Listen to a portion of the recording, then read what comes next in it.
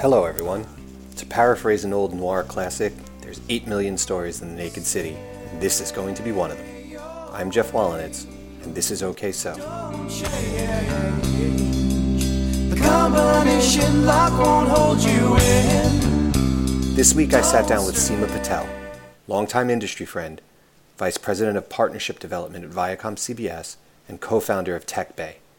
Seema and I talked about how dinner has become the center of her family's days, growing up all over the globe, and her path from TV production to addressable advertising.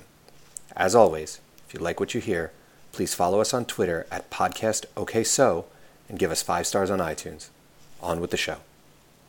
Okay, so hi everyone. Welcome to episode 13, Lucky 13 of OK So. I'm Jeff Wallenitz. Glad to have you back. With me is Seema Patel. Seema, welcome. Hi, Jeff. Thanks for having me.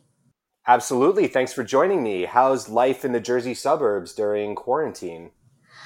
Oh, never a dull moment here at the Patel household. It is, it's nonstop all day, every day. So on a scale of 1 to 10, with 1 being like just a super normal average day and 10 being just an absolute chaotic zoo where all the creatures have been let out of the cages, you're like a 12? Probably a 15. Yeah, okay. I feel like that scale is a sliding one.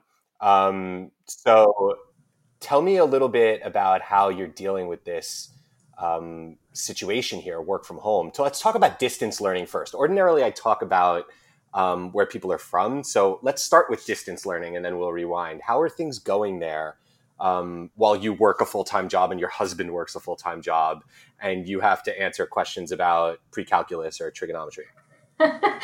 It's definitely, it's been quite an experience for all of us. So I have 2 girls, a 14-year-old in 8th grade and an 8-year-old in 2nd grade. And the 14-year-old, neither of us can help her with math or most of her subjects because it's way, way too complicated for us. But, from time to time, I'll help her with writing assignments and such. And it's the little one. For the younger kids, they're learning how to learn online, and that's a completely new experience. I think the older ones can adapt a lot quicker.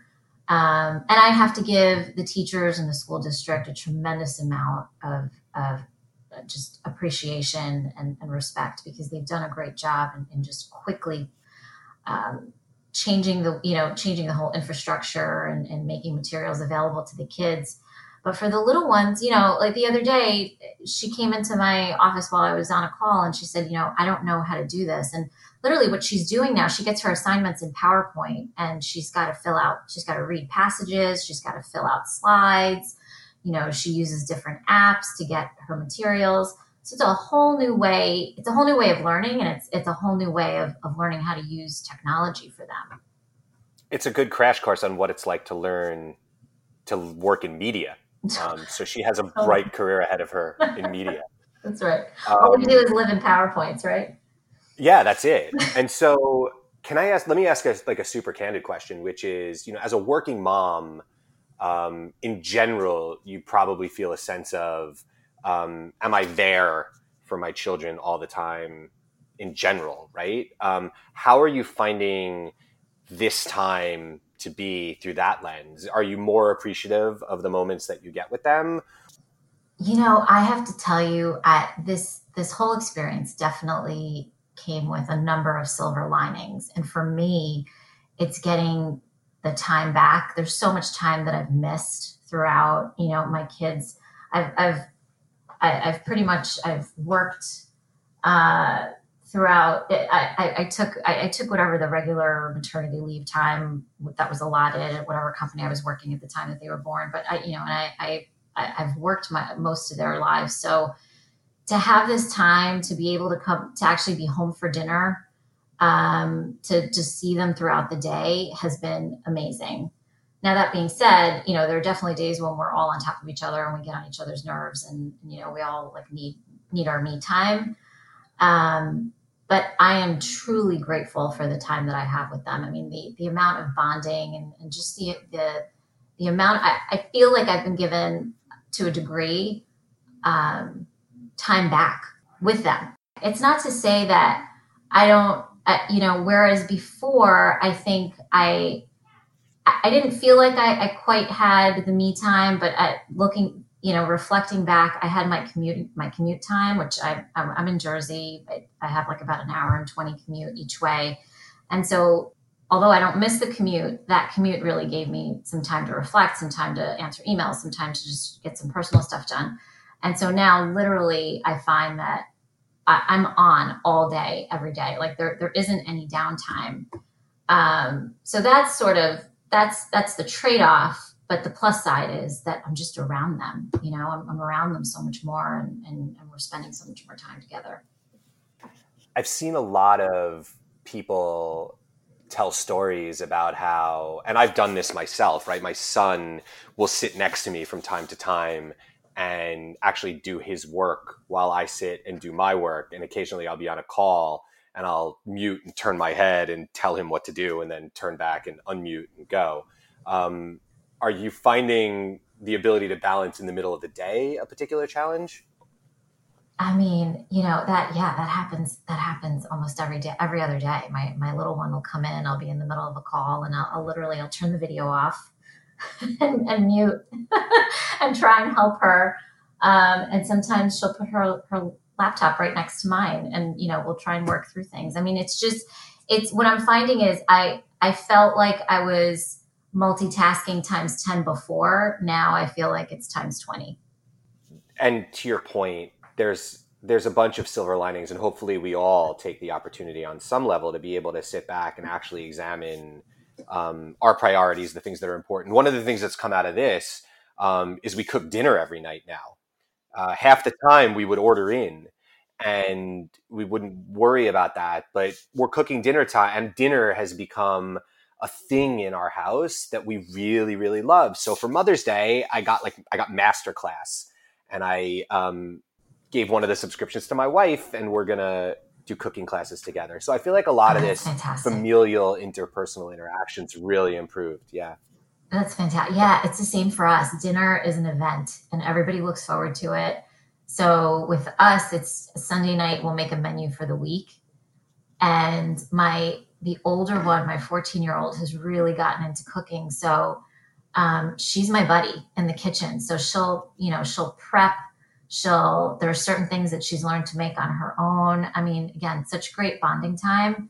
Um, it does add a layer of complexity because literally I'll try and figure out like where are there pockets where I can run upstairs and maybe like prep or what do we need to do or like what if I have a call until 6 o'clock and it takes an hour, like what time are we really going to eat and then be done?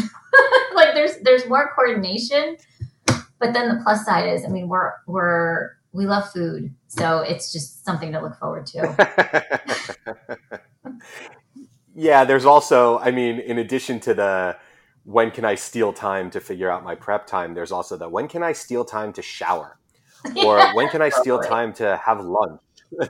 Yeah, those totally. are concerns I feel like I Yeah, never had to deal with. Yeah. lunch sometimes lunch. I'll have lunch at 4. That's just a reality.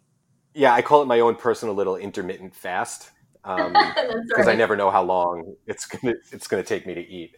Um, let's talk a little bit. So, when you were growing up, was what did you have something in your family like the way that we both just talked about dinner? Like, did the whole family coalesce around an event or a thing while you were growing up? Was it dinner? It was dinner. Yeah, food was a big thing in my family.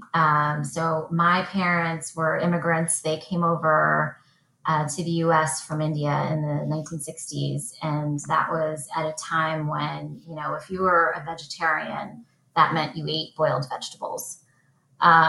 So they settled here and built a life here. And growing up, my mother always had something going on the stove, and she was a working mom. But every night was full dinner. It was, and it was, and she loved to cook. So a lot of my fondest memories of her are in the kitchen. Holidays were a big thing. Thanksgiving was we always had a house full of people. So food's always been a big part of my upbringing. Was it a lot of traditional Indian food? So was it a lot of biryanis and sags and things like that? It was. It was. I mean, you name it. She was a fantastic cook. So she just, yeah, everything under the sun. And then, she, over time, she sort of expanded and made Italian food and Chinese food and, just all different kinds of amazing dishes. So I learned a lot from her. And I think I enjoy cooking. And again, pre quarantine, Monday through Friday, I didn't really get a huge opportunity to cook. Like, we'd sort of just figure it out from night to night. And, thankfully I have family members that live really close by my in-laws drop off food all the time, or I'd have our babysitter make something throughout the week. And really the weekends was the time in between running around with the kids' activities was when I'd cook. So again, definitely one of the silver linings to all of this is to just have that, be able to share that with the kids and make that a part of our bonding time. And so both your parents worked. What they do? So my father worked for the UN, and my mother, when she first came to the US, was a chemist. And later on, she sort of switched careers and went into accounting. Oh my, how unique. Wait, so that's pretty uncommon to hear about a woman scientist, even as recently as the 60s or 70s. Yeah, she actually wanted to she wanted to be a doctor. And she grew up, in a really small village in India. She was one of six girls, and her father passed away early on. So her mom, my grandmother, was left with a single mom raising six girls. And she was determined to send them all to college. And in those days, from coming from the remote area that they came from, that was just unheard of. But she did it. She hustled. And my mother had dreams of becoming a doctor, never quite made it to medical school because of financial difficulties. But she did make it to college, and she got her degree and was a chemist for a while. And then, coming here, that my parents sort of, we moved around a lot as a kid. And after they settled here, she did that for a while. And then we moved abroad and lived in Europe for a while. And then, so she stopped working when we lived abroad. And then when they moved back to the States, she decided to go back to work. And she decided to try something new. And went back and took some courses and decided to go into accounting. That's so interesting. And so was moving around and moving abroad, was that a function of your father's job? Was he a diplomat?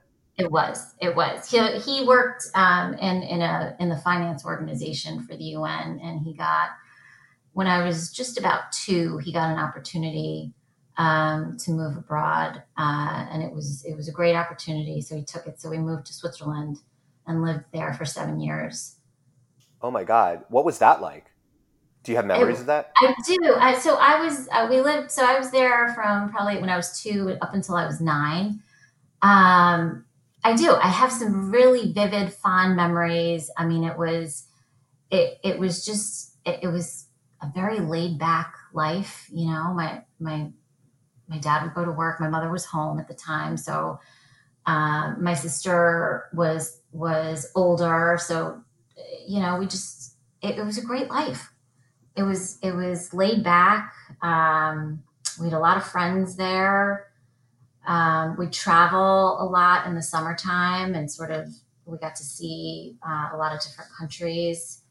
Um, and it was like really idyllic. Like it was a great childhood there. And so you moved home, well, home, quote unquote, when you were nine, back to Jersey. Is that where you grew up? We Here? yeah we ended up back in Jersey, and then we moved to Westchester a few years later. So I actually spent most of middle school and high school in Westchester. Where'd you go to college? Northeastern in Boston. Oh, awesome. Boston's a great college town. Did you have a good college experience there? It was fantastic. Boston's such a great, diverse city. I loved it. It was fantastic. What'd you major in? Communications, TV, radio, production. But funny story, I was actually initially an architecture major.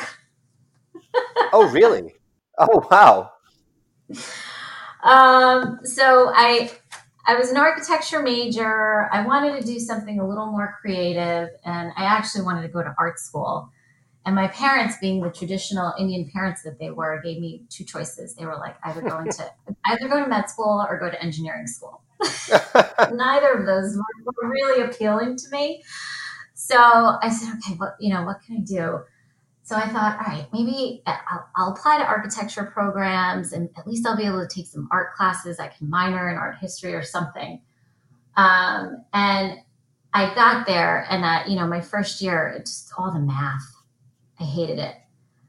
And so I started looking at other programs, and Northeastern had a really great communications program, and I thought, maybe I could go into production and into that's something creative, and I could be behind the camera and maybe produce programming. So that was my focus. That was my major. Did you wind up, because my story is that I was a history major in college. And I was a history major in college probably for the same reason you were a communications TV radio major. It just seemed appealing and enjoyable to you. And that's what I liked. And so that was where it never, the minute I left school, I got a job. And then being a history professor wasn't really what happened. Did you have production jobs following college? I did. I did. So Northeastern actually had a co-op program. So 6 months out of the year, you were in classes, and 6 months out of the year, you were actually working full-time jobs, and they helped place you. So I got to do some pretty interesting internships, and I interned at like the local affiliate stations in Boston, and I worked on the evening news, and I was able to kind of at least I worked at Cablevision, so I was just able to get some experience, some experience, and that's actually why I picked that school, because I liked the idea of the co-op program, because I didn't feel confident in what I wanted to do, and so I thought at least getting full-time exposure and experience would help me figure out what I wanted to do. How did you segue from production and behind the camera to sort of operational media roles, I guess is the best way to put it? Yeah. So when I came out of school, one of my first jobs was I freelanced at the 10 o'clock news at Fox 5's 10 o'clock news in the city. And I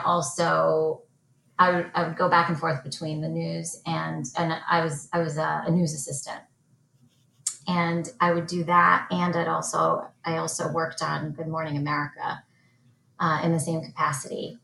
And as much as I loved it, the hours were crazy, because I was either getting home at 1 o'clock in the morning, or I'd have to be on a train at like 4 a.m. to get there for the Good Day New York show.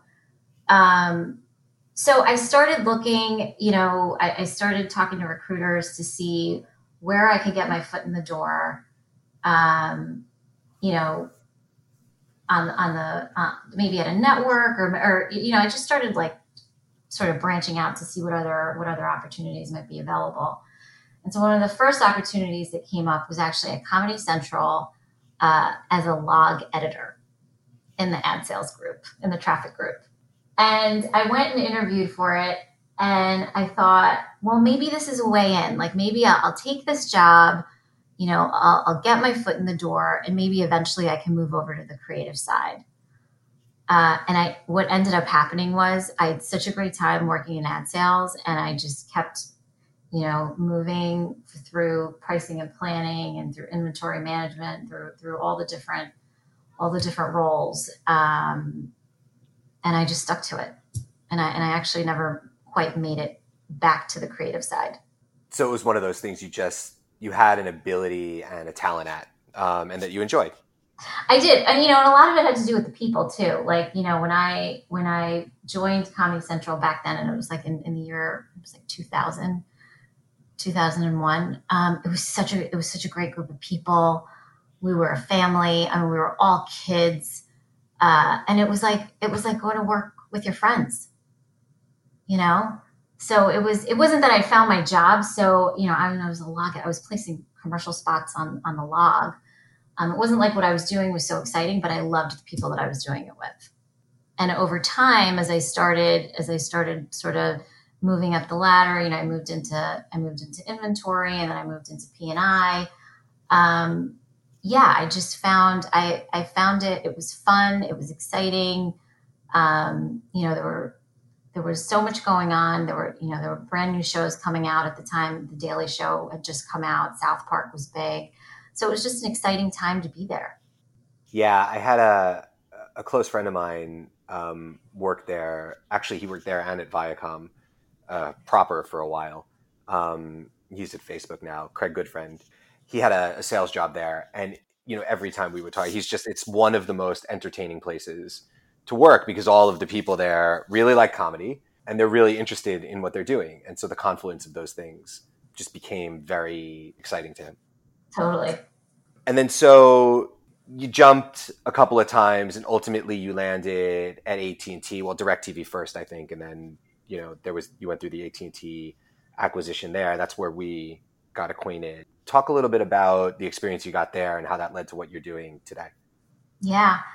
So I landed at DirecTV, and they had actually, in one of my previous roles, I worked in tech. So right after comedy, I went to go work for a company called Envision, and they were a front end order management systems provider. They're actually now owned by MediaOcean, and DirecTV was a client of mine. I had rolled them out on their order management systems, and we'd started conversations around building a digital tool for them for their addressable and digital lines of business. So when I joined Direct, it was really to help them launch their addressable advertising, their live linear addressable advertising platform. And so I ran system strategy and operations when I was there. And it's that addressable experience that you had at DirecTV that I feel like ultimately led you to what you do today at Viacom, which is largely addressable strategy related. Yep, it was. It was. I mean, and at the time, I'm gonna quote my old and favorite boss, Keith Kaiserman. We had no footprints in the sand to follow. So we built this platform. There was no blueprint. We were sort of figuring things out as we went along. And it was exciting. And it was the first, we were the first out there selling live linear addressable, learned so much. And then, I ended up at Viacom and sort of flipped the script a little bit. It was exciting. It was an exciting opportunity for me to come back to the programmer side and to help launch addressable here on our Viacom nets, and sort of flip the script and take my MVPD hat off and put my programmer hat back on. Well, and Keith himself has done the same thing. Keith, if you're listening, hi Keith. I'll praise him a little bit. I find him to be one of the more visionary people that I work with on a regular basis. He's so sharp and so intelligent about his space, whether it's data or addressable, particularly those two things. Tell me a little bit, since you've talked about it, as him being your boss, what was his impact on your career when you worked with him, and then as you've moved forward? Yeah, so Keith ran ad sales, and I reported into Jamie Calandruccio, who reported into Keith. And I think what was so unique about that experience was we were all sort of committed to the same goals. And it was, we wanted to get this business off the ground and we wanted to see it grow. And I think Keith always had a unique perspective in that he really believed in bridging the strategy with the execution. I mean, those things really have to go hand in hand. And he's got the sales acumen, but he's also got the focus on how do we execute and operationalize the right way. So I think when you have that vision to join those two key areas together, that's what leads to a successful launch. Yeah, and as one of two really national satellite organizations, again, to your point, they were really putting together this strategic visionary business that really never existed in any meaningful way at the national level. So to see it bear fruit and where it is today, and then ultimately what you've now taken to Viacom to kind of turn that to, okay, how can programmers take advantage of this functionality, I think is the natural extension to that. Yeah, and it's funny, when we launched at Direct, we knew there would be a day, and the day would come when the programmers would come knocking and would want to light up their own inventory. And we knew that was going to be, down the line, that would be definitely an opportunity for monetization. But we also wanted to focus on building our own business at the time, and scaling that. So it's exciting. It's exciting to see it progress, and it's exciting, to see the expansion of what started as an MVPD capability now expanding to the programmers. Yeah, and actually, ultimately, what will be, I think, a way for it's a whole new way for people to transact in that inventory really intelligently in a very data informed way in order to make sure that they're executing on their campaign's goals, and ultimately, it'll be a better experience for the consumer too. Absolutely, because it's all about sending the right ad to the right person at the right time. It's all about having more relevance. So let's switch gears a little bit and let's talk about TechBay. Sure. Because this is one of those things that I just love when grassroots things like this take hold and grow into something like this. I mean, this was you and Sarah Foss and a couple of other people coming together and thinking, how can we affect, sort of the empowerment of women in technology? So talk a little bit about how you guys kind of figured that out and came together and then developed into what it is.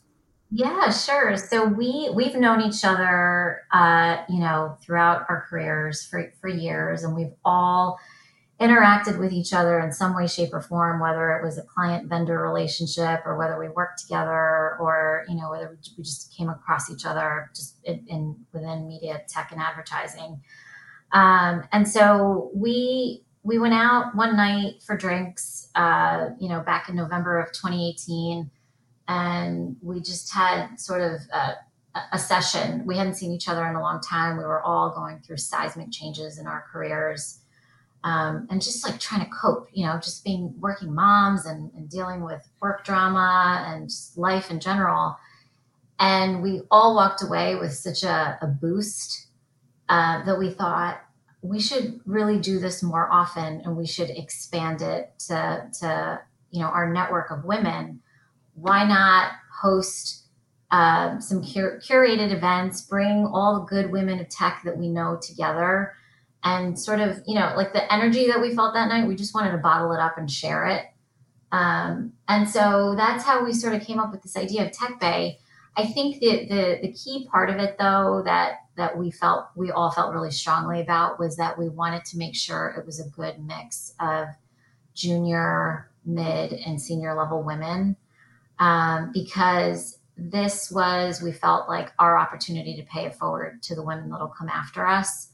I remember when I left my last gig, there were some junior women that had approached me and said, "Hey, can we keep in touch? You were one of the few that we felt was approachable, and we'd love to just keep the dialogue open."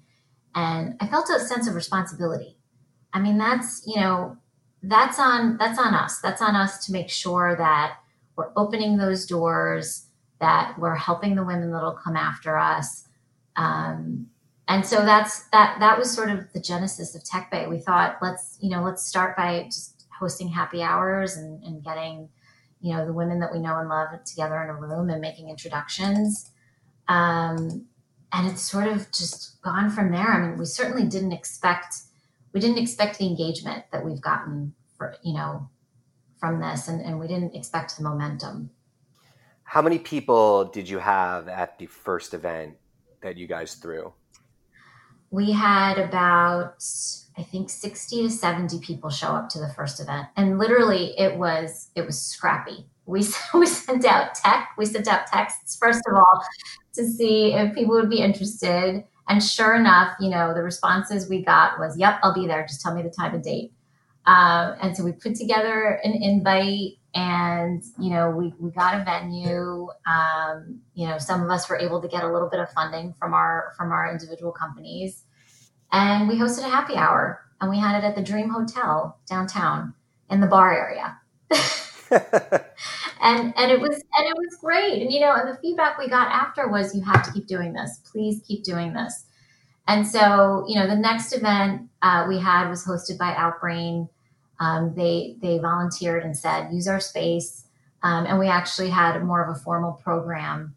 And we had some speakers come, and again, it was so well received. So that's sort of we try and mix up our events.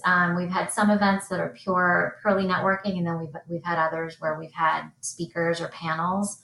So we just had our last event pre-COVID was at Google, and we had a panel of 5 or 6 different folks, leaders in the industry, hosted by Carell Cooper, who hosts the Minority Report podcast. Yeah, let's take a moment and call out Carell's podcast, which is outstanding, by the way.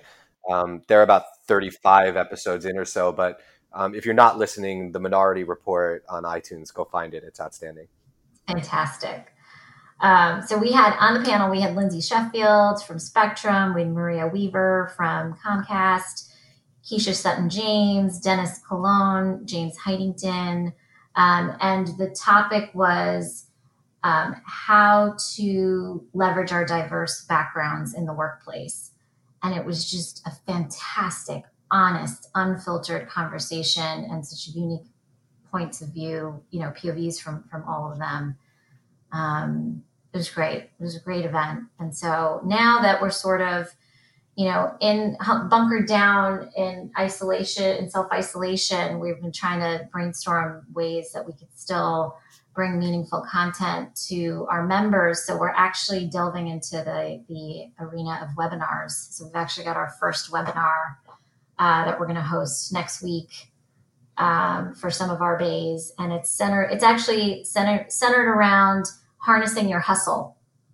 So it's how do you find your hustle in times of stress like this? What are the things that inspire you, and what are the things that you're struggling with, and what are some tactics to help deal with them?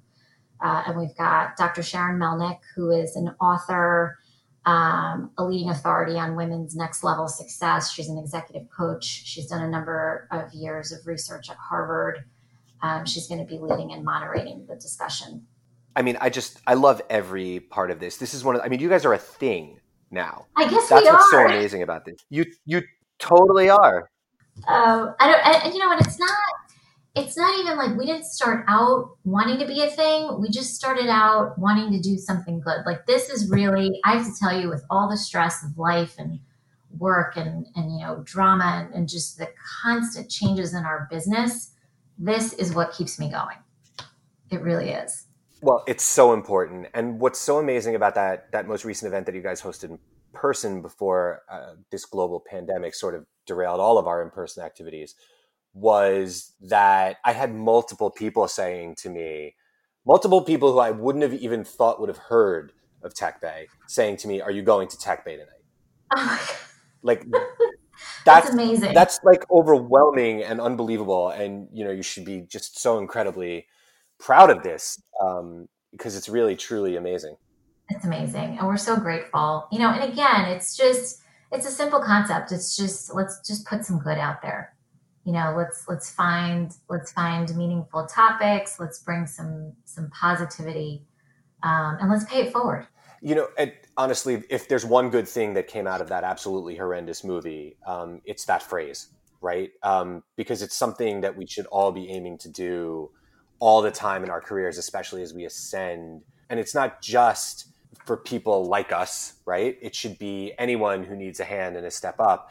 And that's why, I should be with Tech Bay helping you guys out too. And everybody should be doing everything for everyone. It's so, so, so important because the role that hand plays in someone's career can't be overstated. The amount of luck and help that I've had in my career to get to where I am is so, so, so important. So again, it's fabulous.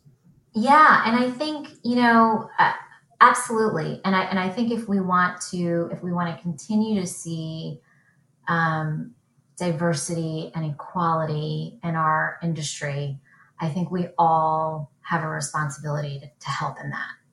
In any way we can. I completely Yep. agree. It's funny. Yep. You've, I'm sure, heard of the Walter Cates dinner that they throw every November-ish in time frame. It's meant to address this specifically, which is just diversity in the workplace. I think in general, focused on media, not specifically technology. But a client of mine who I invited in the past, who'll remain nameless, every big media company buys a table at this thing, and then they try to pack that table as diversely as possible. So it's one of those things where it's like the president of the company brings a sales planner because they need the diversity at the table. And I invited someone and she said to me, she's like, oh yeah, I've been to the Walter Cates dinner since I was a sales planner. Like I get invited every year. I'm surprised when people haven't heard of it. So it can't just be that is my point, No, right? That's not yeah, enough. yeah. I mean,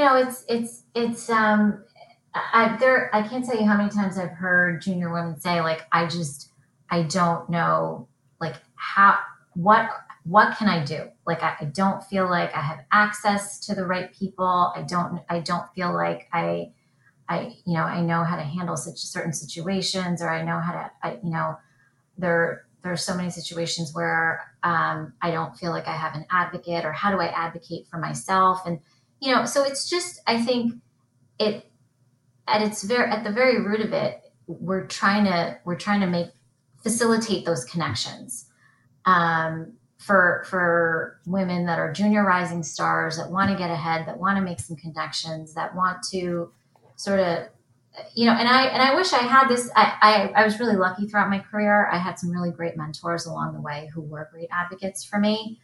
But certainly there have been times in my career where I didn't have the right leadership, or I didn't have the right advocates, and I struggled with navigating. And I thought I was alone. And over time you realize you're not. We're sort of all going through the same struggles, maybe in different ways or different capacities, but you're not alone, and you do have resources, and you just have to figure out how to tap into those resources. And so that's what we're trying to advocate for that connection and that inclusion within the circle. And that's the thing, right? I think of that a lot of times as a parent, which is that with my first, nobody told me what to do. I have the playbook for my second because I lived through it. Mm-hmm. And so finding these types of support structures in the construct kind of best, someone has to teach you, someone has Yes, to show you, someone has to help you. And it's much easier to do that when it's just already there as opposed to having to invent that network. And that's the thing. It's already there. it is. You just have to find a way to tap into it. And for us, we've made it sort of our pet project to make it available. Amazing. Okay. I always ask one last question. That's my thing. So I have one last question, Okay. which is you started as a TV and radio production person. If I could wave my magic wand and put you as the executive producer of any show, past or present, you could pick any show that you would be the executive producer for. What would you pick? There are so many good ones. Um, you know what? Friday Night Lights. Friday Night Lights. That's a good one. Tell me why. I absolutely, and By the way, my husband is probably going to be shocked that I picked that show because I'm not a football person. But I've probably watched every season a couple times over. I loved the show. I loved the storylines. Tammy Taylor is one of my favorite characters. It was so well done. I would have loved to have produced that show. That's a great answer. What are you guys watching now while you're in quarantine? Jeff, you know what? I used to, and again, this is another one of my realizations. As much as I hated my commute, that was my time to watch my shows. I don't have time to watch anything right now because when I do sit down, I'll end up watching with the kids, whatever they're watching. So I recently, probably like about a week or two ago, started watching Never Have I Ever with my oldest. So that's about the only new show I've watched in quarantine. Everything else is like, kids programming. Yeah, that's really funny. If it's a live action Nickelodeon show, I've seen it. Let's put it that way. Yeah. Listen, thank you so much for taking the time. This was fabulous, and I really appreciate it. This is great. Thanks so much for having me. I appreciate it. Absolutely. All right. Bye. Thanks again to Seema for joining me this week. I tried to reach out to Jason Katims, showrunner for Friday Night Lights, on Twitter to see what he thought of Seema's dream job, but there was no sliding into his DMs. They're blocked, but I'll keep working on it. So instead of commentary from a talented writer and producer, here's the theme song to his brilliant program, Friday Night Lights. Until next time.